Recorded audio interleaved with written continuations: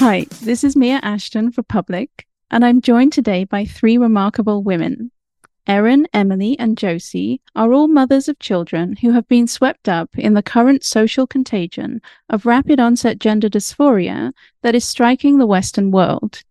Erin, Emily, and Josie are all members of the group Parents with Inconvenient Truths About Trans, or PIT, and today they'll be sharing their personal stories, and we'll be talking about the upcoming release of Pitt's book, Tales from the Home Front in the Fight to Save Our Kids, which is a deeply moving collection of essays written by parents who have gone through or are going through the ordeal of watching their quirky, brilliant children fall victim to this moment of cultural madness. So, welcome. Thank you for joining me today. Thank you so much for doing this. Now, let's start with, could you briefly introduce yourselves? Tell me a little bit about your stories. Let's start with Erin. So my name is Erin Friday. I am a co-lead of a group called Our Duty, which is a parent coalition, nonpartisan, non-religious group that is in the fight to protect children from the gender harms and vulnerable adults. And I got involved in this because my daughter is what now I know is a typical rapid onset gender dysphoric child, a child who showed no signs of gender incongruence or confusion as a young kid all the way up until puberty, and then suddenly took on a new identity and landed on being trans. So that's how I got involved in the movement. And PIT was one of the first publications that I found to help me in my journey in bringing my child back. Okay, thank you. Josie?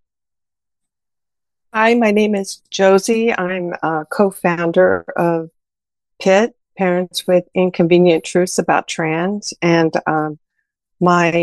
I have a son at 15 who told us that he was trans. And we were totally blindsided and had no idea what it meant and what was going on. But we just knew in my gut that something else was going on, and we tried to get help. We went to the doctor. The doctor was a gender expert, and he, of course, said, would you rather have a live daughter or a dead son? And we were very confused because we thought that the doctor would, at least do some sort of evaluation or figure it out, but he just took my son's word for it. So he self-diagnosed basically. And the doctor couldn't even explain what trans was. He talked about it like it was gay, and we were completely confused.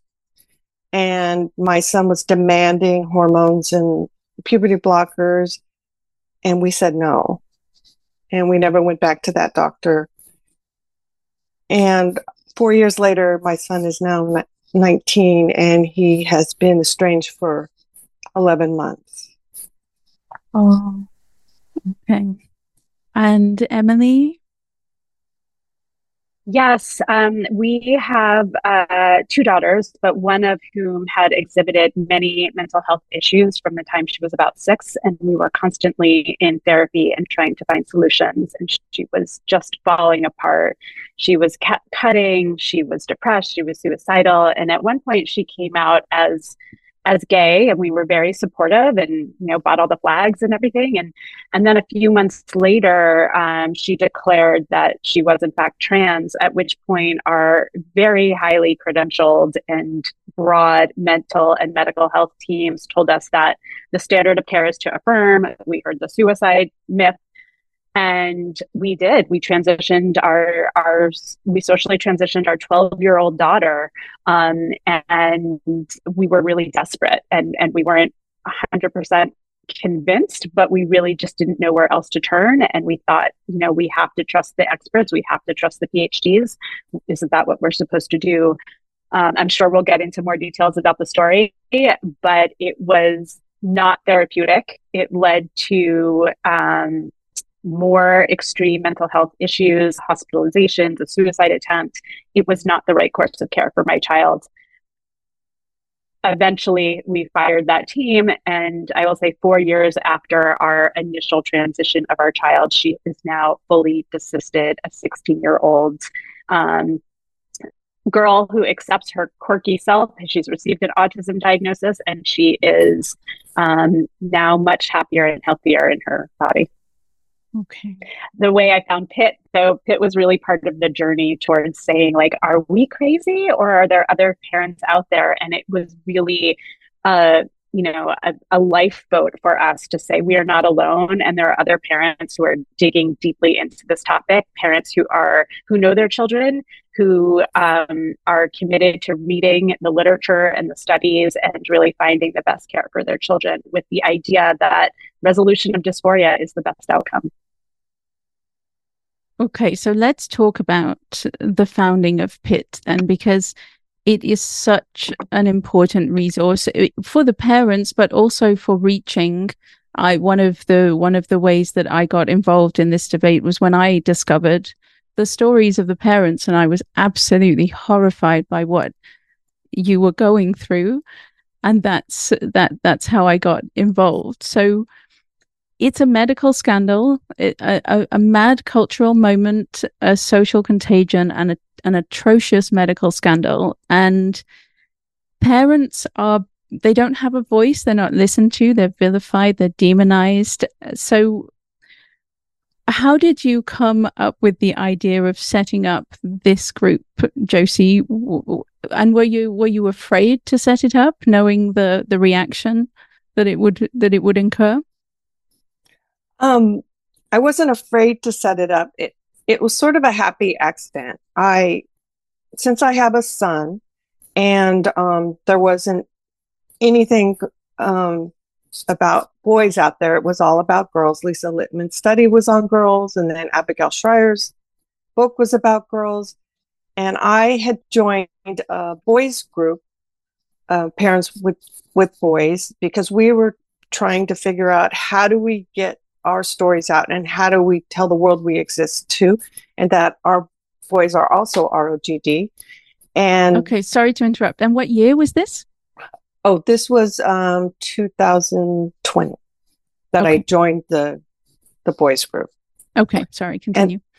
And then we decided that maybe we could start writing.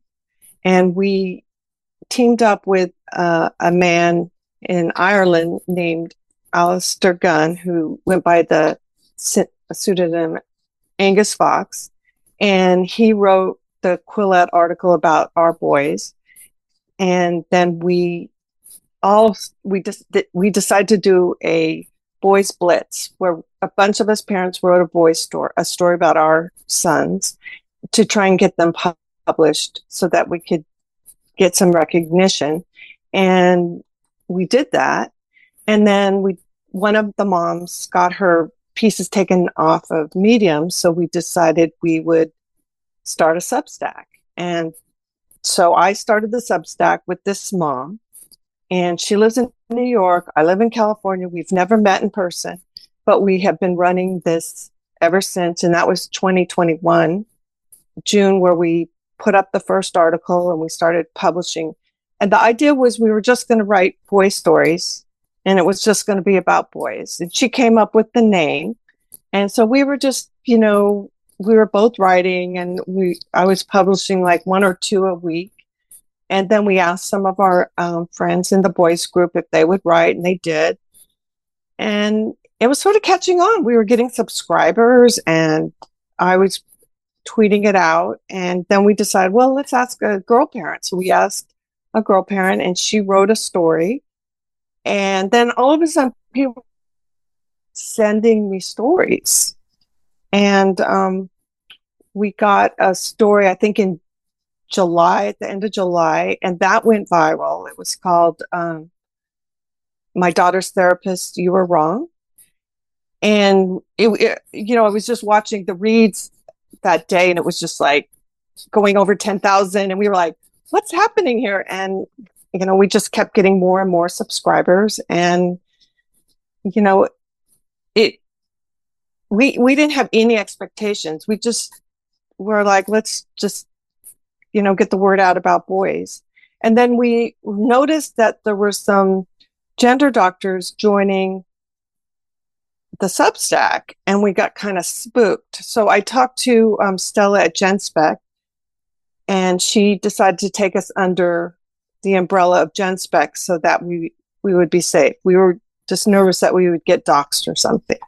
And that's how we came up with, that's why we're we're not really part of GenSpec, but we just have an email and they promote us.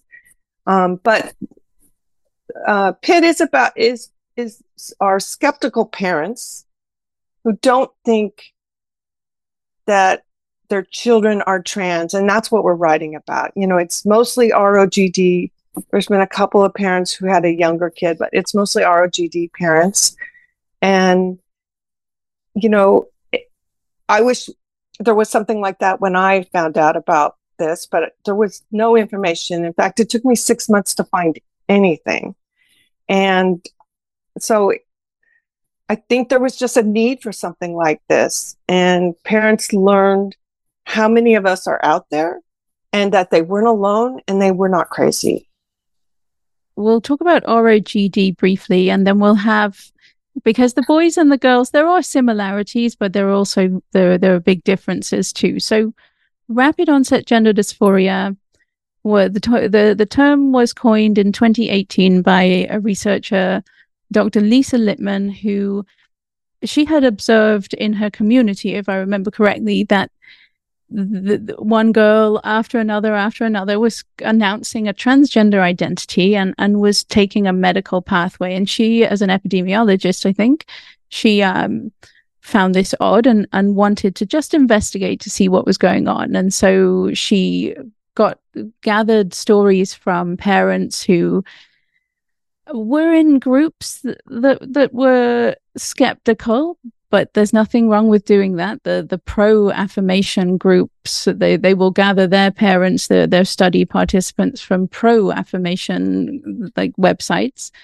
And she found that, there was an obvious peer contagion, that these girls were suffering from multiple psychiatric comorbidities, long history of mental health issues, spending an awful lot of time online pre the very sudden announcement that they were transgender. So that's what we're talking about when we're talking about ROGD. Now, Erin or Emily, can you give me the profile of an ROGD girl first? What's the typical ROGD girl? I can tell the story of my child. I don't know how much she matches the profile, but it seems pretty consistent. When kids are moving from kind of childhood through tweenhood to adolescence, it's really important for them to have a friend group and to kind of find their space in the world and to separate from the family. And often that is hard for kids who don't fit in, who are gender nonconforming or might be on the spectrum or have other issues or maybe just a little bit different. And in our case, our child had undiagnosed autism. She had a little bit of trouble as kids started to mature in finding a friend group. And she was also having behavioral problems at school that were somewhat stigmatizing and making it hard for her to kind of separate from the family. And what she found a group online that was her friend group that sort of became the welcoming space. And what she had said to us and the way she articulated this, which I thought was very insightful, is that when she found the Pride community, she said, it really felt like these were her people. She said, I am more than an ally. I know I'm not just an ally. I am part of this community. And it was a community that was welcoming. It was a new tribe for her. And it was in some ways developmentally appropriate for her to feel like this was her crew. But what wasn't developmentally appropriate was the suggestion that to be part of this group meant that you were in some way different. And at first that sort of expressed itself as a gay identity. But I think as kids grow onward and they start to experience crushes and things, if you don't fit into that box, the only one left is really non-binary or trans. And I think that suggestion felt really appealing, and it felt right, and it felt like a theory of mind for why my child was different. And it's very hard then to say that's not right, because there is no contrast. It's kind of just a belief system. And she fell into that. And I've heard many stories of similar kids who, the kids who have no problems fitting in, they don't seem to end up in this space. It's more of the kids who are like, who feel like I'm different somehow. Then they start to seek what the cause might be of that difference. And this feels like a very neat answer to that. And there's a tribe willing to welcome them into their fold and love bomb them and celebrate them and give them the acceptance that they so desperately crave. It's a very common story. Erin, do you have anything to add to that profile? Yeah, that's very accurate. I mean, I do some of the intake for parents of ROGD kids for Northern California. I'm one of the co-leads. And really all I need the parent to tell me is the age and sex of the child. And I can actually give their profile. I can say, okay, it's a young girl who's 15, and I can run down, I can even ask the questions. So ADHD, anxiety, depression, they always have a comorbid mental health issue. Is not the Lululemon kid, the sporty kid, the popular girl, has a hard time making friends, developed physically early. I can just run down the list for girls, and to me too, it's shocking that the doctors aren't able to do this, because I'm a lay person and I deal with hundreds, if not thousands, of these parents, and the patterns are as clear as can be. Anime, early exposure to porn, really did poorly over the pandemic, spends too much time online, considers her online friends her real friends, doesn't have tangible real friends. There's a discrete pattern. And then I'm not going to talk over Josie, but when boys come in, well, and there's a different pattern also for the girls who are older. So the ones that come in at like 21 or 22, they also have a profile that is different than the younger girls.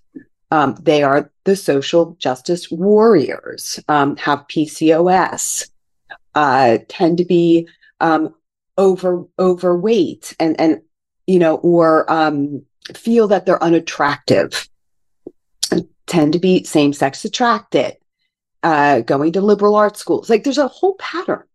And it's so clear to me. I would love to write up the diagnostic standards on this, on what you need to ask. To ferret out whether there's a true trans person or not, because there's not. And then for the boys come in with the same pattern or a different pattern, but they also have a pattern. And Josie will talk about that, but I find the boys are very mathematically inclined. They're autistic, Asperger's, really into computers, brilliant. They tend to be brilliant kids. Never really had a girlfriend. Again, the friend group is very small. To me, again, it's as clear as can be. And anybody who dispels or goes against what Lisa Littman said, they're just wrong. I mean, talk to the parents, because again, it's like deja vu. When I tell my story, I get email after email. That's my story too. Of course it is, because there's a pattern. There's a pattern. Kids don't just I hear you. fall into this. I was going to say, I hear you, and you're describing the younger girls and the anime and the ADHD and the spectrum, and I'm like, check. It feels exactly like our story. It's mind-blowing to me that there are people in the medical world who cannot see what is so blatantly obvious right in front of their eyes. So, Josie, profile the boys for me if you can. Sure. So the ROGD boys, we did parent surveys of the boys, and 85% of the boys had an IQ over 130, and much higher even. And all the parents described their boys as quirky, socially awkward. Many of them have girlfriends who, most of them are heterosexual, and they have girlfriends who are cheerleading them. This is very common that the boys have a girlfriend and the girl gets to dress up the boy and cheerlead him around. I know it does happen in reverse, because I know parents of daughters who's the guy wanted their daughter to be trans so he could be in the queer community. I've heard this. So it's a common thing where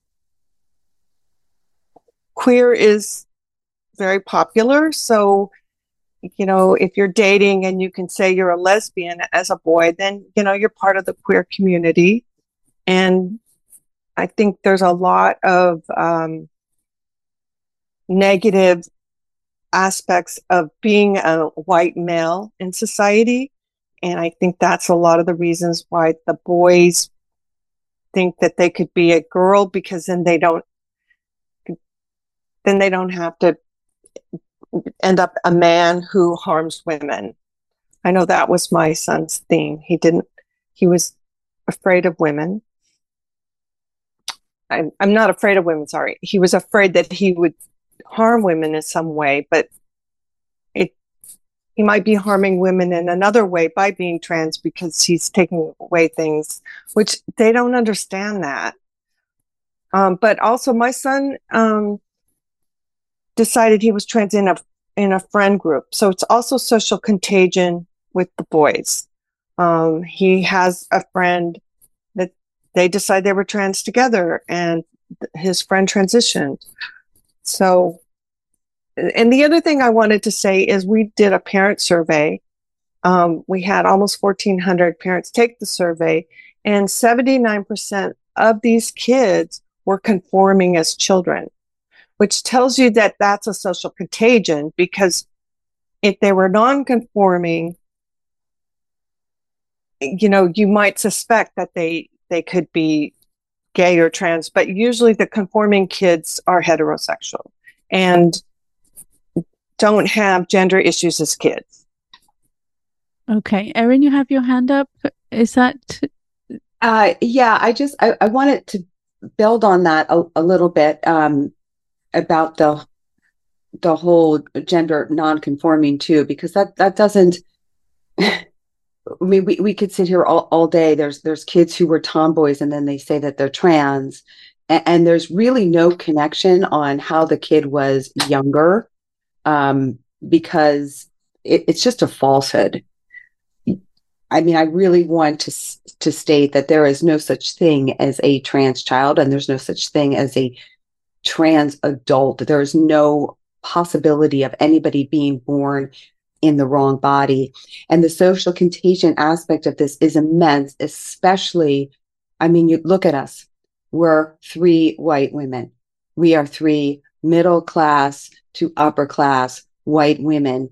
There is a push in the schools to make kids feel guilty for being comfortable, for having parents that are not divorced, for having their own bedroom, for having a bathroom, for having never missed a meal. It's almost like that's actually a black mark that you haven't suffered. And so the only way a child can opt into a marginalized community is to say that they're somewhere on the alphabet of LGBTQ. And it's an escape hatch from guilt of, and girls, and girls tend to want to conform and be liked. That's a very, very important aspect of their teenage years. And so what they can't change race, although people are working on it, right? There's racial talking now. It's just absurd. But you can't change race. You can't get rid of your parents and say that now you don't have a car in your driveway. And so what do? They glom onto this identity, and then they get stuck in it, because they are love bombed. Exactly what you said. They are love bombed, and then they get the friend group is all based on their trans identity, and they can't escape it. They're stuck now because everyone is treating them as a special. They become super special at school. My daughter could turn in her homework and her classwork whenever she wanted to. I mean, she was untouchable. Untouchable. Yeah, so this is the victimhood culture combined with the separating society into oppressor and oppressed class. And I think when we talk about it, it makes it sound as though the kids are doing it deliberately and, like, oh, I don't want to be an oppressor, so I'm just going to identify as trans and get out of it. And it's not. They don't understand that that's what they're doing. But I think because they're typically the kids who are not thriving, they look at their own lives and they think, I'm not privileged. How can I be privileged? I'm depressed. I'm miserable. I hate my body. I have no friends. I'm isolated or whatever. And so they look for an answer as to, well, I'm not privileged. I don't feel privileged. I don't feel like an oppressor. I must be trans or I must be non-binary or the only way out that they can see. So it's very sad. And again, the schools are encouraging it. As you say, this might be a good time to go right into what's going on in schools, because they're the right at the center of this social contagion. And the way they treat parents, you can tell me your experiences with schools now, I think, because I think it's appalling how they treat parents. Who wants to go first? I'll go. I had a horrible experience with school. This all happened, right before the lockdown. So once we were in lockdown, he changed his name with the counselor, and she changed the name and everything without us telling. And then I emailed her and she ignored me. And later he became very close to a teacher, and that teacher actively tried to get housing for my son out of our house. He called the LGBT housing place here and tried to help him find housing when he was a minor. And then he did it again when he was right after he turned 18. And I know this because I saw the email that Can the I teacher. ask? Can I interrupt? Was in my mind, he's a very young teacher and he's an activist and he doesn't have children. Am I right? He's an older man. Goodness. And he has children. Wow. Unfathomable. Yeah, and we feel is the reason he left, is because he had this teacher pushing him to leave, telling him we were abusive parents, and we couldn't do anything. We couldn't go to the school because of the lockdown. This school wouldn't let parents in the school. We tried to have a meeting with this teacher. He wouldn't give us he wouldn't give us a meeting. He kept saying, oh, I don't have a meeting for 3 months. And we're like, what? Like, school's out by then. And we could not get any help. And, we emailed the principal. Nobody would respond. We could have taken our kid out of school, but we were afraid that would do more harm. So we felt really stuck because we didn't want our kid didn't want to leave. So, and he's 17 and then 18. And if you can't do much when they're that age, because then they'll hate you. And we thought then he'll leave, but he left anyway. Oh, these stories genuinely horrify me. That a teacher could think that they have the right to change a name, to step in and that they think they know the child better than the parents who've raised them from the day they were born. I find it horrifying. Mia, I've sat in meetings with teachers where teachers are being taught this, and so I have ill will towards these teachers, and then I also have empathy because I I've sat in the room with them where there is an instructor telling them that parents are bad and that we are evil and that we don't have the best interest of our kids in mind, and that these kids will commit suicide if they have parents like me, who refuse to transition my child. And they really believe it, because these teachers sitting in the audience, they have the same tools that we as parents had, which were none. It was a Herculean task to find articles and books that disavowed the suicide narrative. You can type in right now 41% suicide, and you'll get hundreds of hits on the internet saying that trans kids commit suicide. None of these teachers read those studies. You have to read the studies, and they're not interested in reading the studies. We are living in a society where people read headlines only. They don't do their own research, and we've got young reporters who just, it's clickbait, right? So they don't read the studies either. So these studies are based on one question: have you ever considered suicide? If I answered that question, I would say yes, daily. But that doesn't mean I'm truly suicidal, because there's a difference between answering that question, yes, have you ever considered suicide? And so these teachers are forced fed this garbage, and they don't care enough to educate themselves on the truth behind it. So this person who pushed Josie's son out, he was probably well-intentioned. He thinks he's a great guy. He thinks he saved this kid from this horrible fate of these parents who, I'm sorry, but Josie, till the day she dies, she is going to parent her son. That's what we do as parents. We never leave. 365 days out of the year, we don't leave for summer vacation. We don't leave when they change schools. We are the constant. My mother still mothers me, and I'm in my 50s. This is what parents do. Teachers don't do this. They just don't. I'm sorry. I'm going to let Emily tell her school story, and then I'll tell my school story. I don't want to hog the time here. My story is a little different because we were following the advice of our PhD, MD, medical mental health community, expensive leather couches. So our story is a little different because we were affirming our child.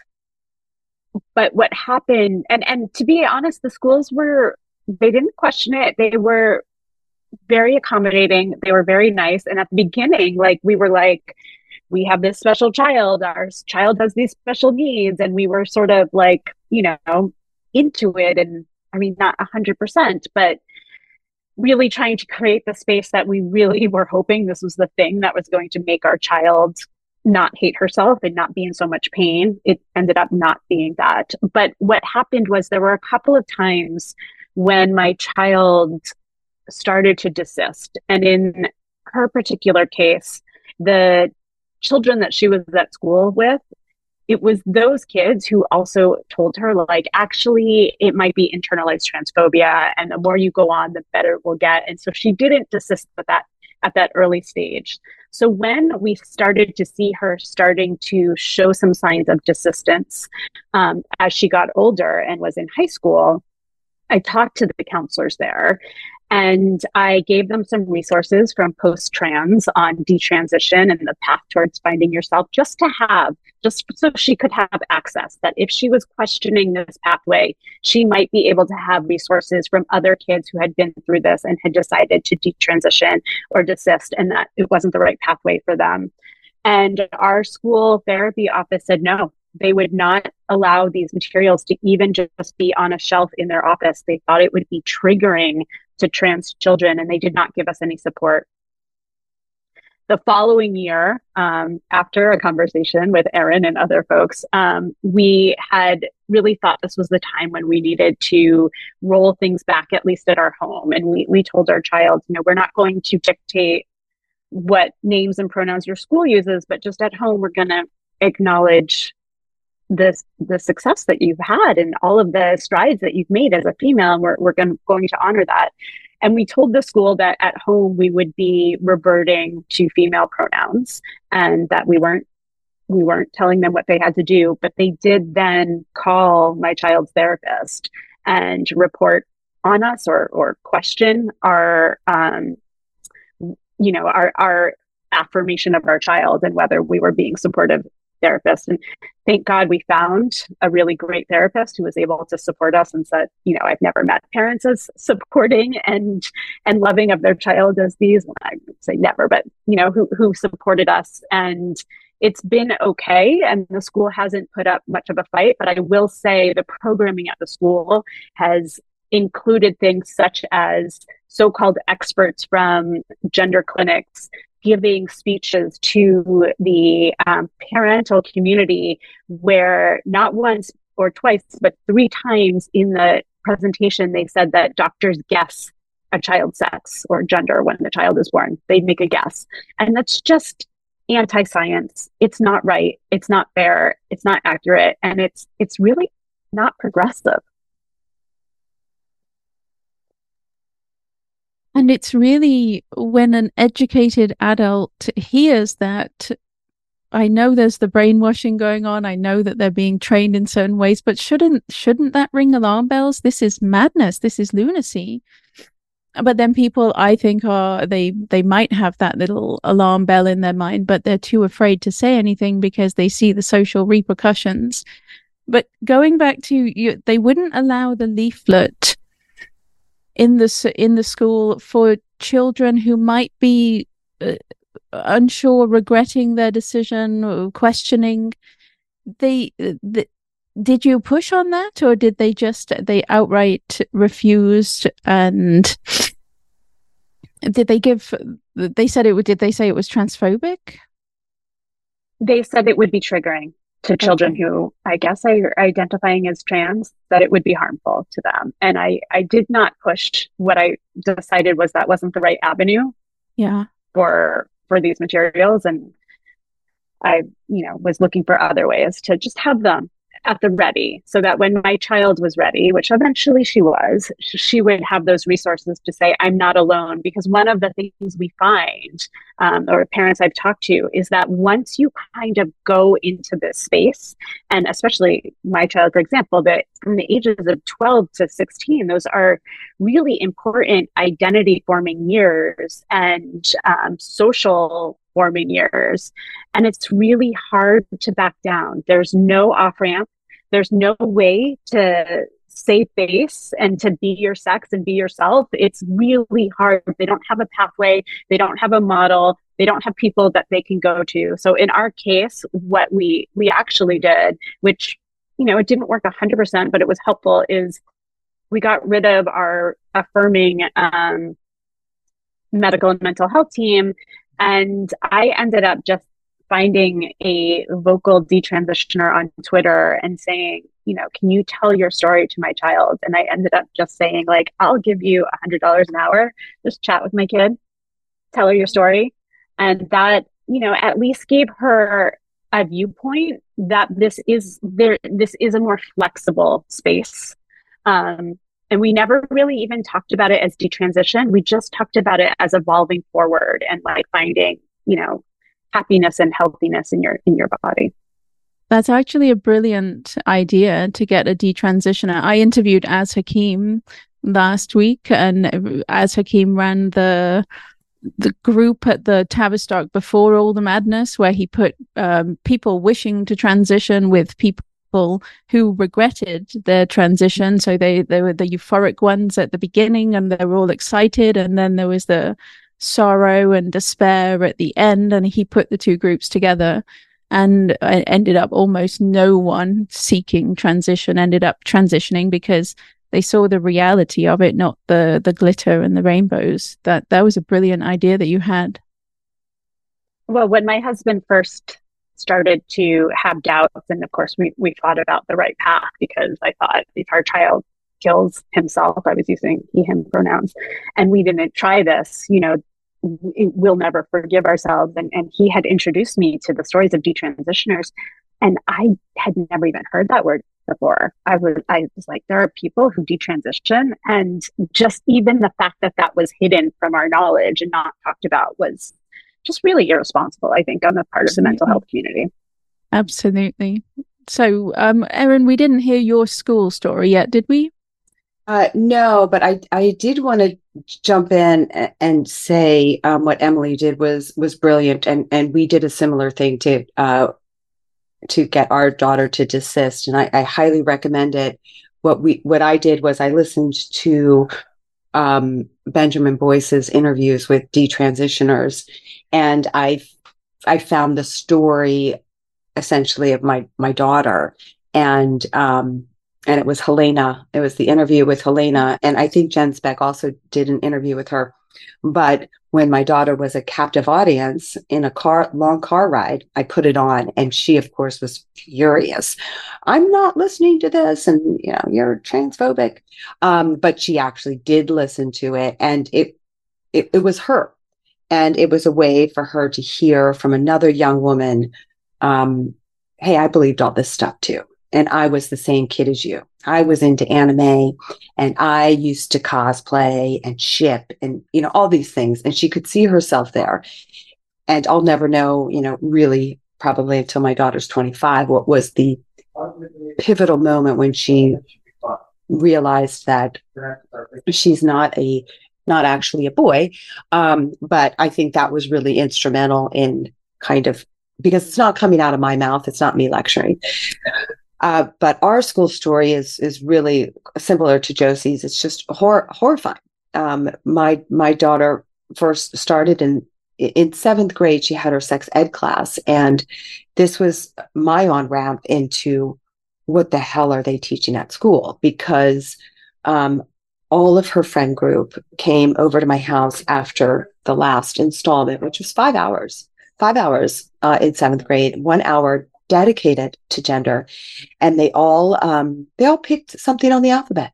Not one of them said that they were a straight kid, and they called me cis and started laughing. I was like, I don't even know what that means. So I went to the parenting class about the sex ed course because I'm an involved parent. I'm like, what nonsense are they teaching these kids? And I was astounded by the class, and I was the sole person interrupting the nonsense when they said, if you're not G.I. Joe or Barbie, you're somewhere on the spectrum. And I'm like, oh, so we're all trans? I mean, I lost my mind in this meeting. My hand kept shooting up saying, this doesn't make sense. Why are we labeling? What the hell is non-binary? This doesn't make sense. It's not scientifically accurate. And, people are looking over at me and they're like, are you buying this? I live in a very educated area of the country, Silicon Valley. And I'm looking around, I'm like, nobody's thinking here. Nobody's thinking. I had no idea I was walking into the hornet's nest. No idea. Then 2 years later, when, my daughter had landed on pansexual, which again is a nonsensical description for an 11-year-old who's never been involved in a relationship, nor should she have. And then during the pandemic is when she picked up her trans identity and started her public school in 9th grade. We weren't in school. She never met any of her teachers. She never stepped foot in that school. First week of school, what's your name and pronoun? I'm down the hall. So I can hear what's going on in her bedroom. And suddenly there's a male name, male pronouns. They're doing their first project was all about gender identity and intersectionality. What is going on? I called the school. The administration told me they were a safe space for my daughter. And I asked them to define the word safe, which is a word I no longer use because it has no meaning. They couldn't define it. I said, tell me something. Tell me something about me. Tell me something about my daughter. You've never met her. Lay it on me. What do you got? Nothing. They couldn't tell me the color of her eyes, but they changed her name. So I went ballistic. And a few days later, Child Protective Services showed up at my door. Now, the school may claim it's because, they were stalking my daughter, which is what they do in all public schools. Don't use their iPads. They track everything your kid is looking at. They saw that she had searched up how many monster drinks it takes to kill a kid. And so they said, oh, that's a suicide threat. No, it's not. It's a kid looking up, like, did Mikey die from Pop Rocks? But CPS showed up at my house. I was so naive, even as a lawyer, so naive, thinking, oh, she's going to understand. Of course, she's going to understand. My kid is like, they're coming to help me. How amazing. No, that's not the case at all. The police showed up next. And luckily, I think because I threw out my lawyer card, they never came back and didn't open up an investigation, but they surely could have. But as you can probably figure out, I don't back down easily, and I'm not a wallflower, and I'm fearless when it comes to the protection of my child and other people's children. But so I pulled her from the public school. And the interesting part, all of these teachers who were so concerned about my child, so concerned about her safety, not one of them called. Not one of them emailed. Not one of them reached out to my daughter. And that was something I told her. I'm like, hey, how about those do-gooder teachers? Are they checking in and see how you're doing? Oh, they don't care. They only care enough to disrupt the family. They only care enough to virtual signal and say, look at me. I'm such a good person. I saved a trans kid. And then I sent her to a Catholic school, and the Catholic school wasn't much better. I'll tell you, here in California, they're just as captured. They refused to call her by a female name. They threatened to throw me out of the school when I supplied the teachers with Abigail Schreier's book, Irreversible Damage, a bestseller. I somehow caused them to, what was the word that they used? I made them uncomfortable. And I said, what makes me uncomfortable? A school telling me my daughter is a son. That makes me uncomfortable. So schools are a huge problem, and it is the pipeline. It is the pipeline to medicalization. And many of the teachers know it, and many of the administration knows it, and the silent teachers, I'm sorry, I have no empathy for you either. Everyone needs to speak up. Lose your job. There's lawyers waiting around the corner who will file suit for you. But the schools are the pipeline. I ask teachers who have been there 30 years, 20 years, when was the first time you heard the word trans kid? 5 years ago. How long have you been teaching? Where did all these other kids go?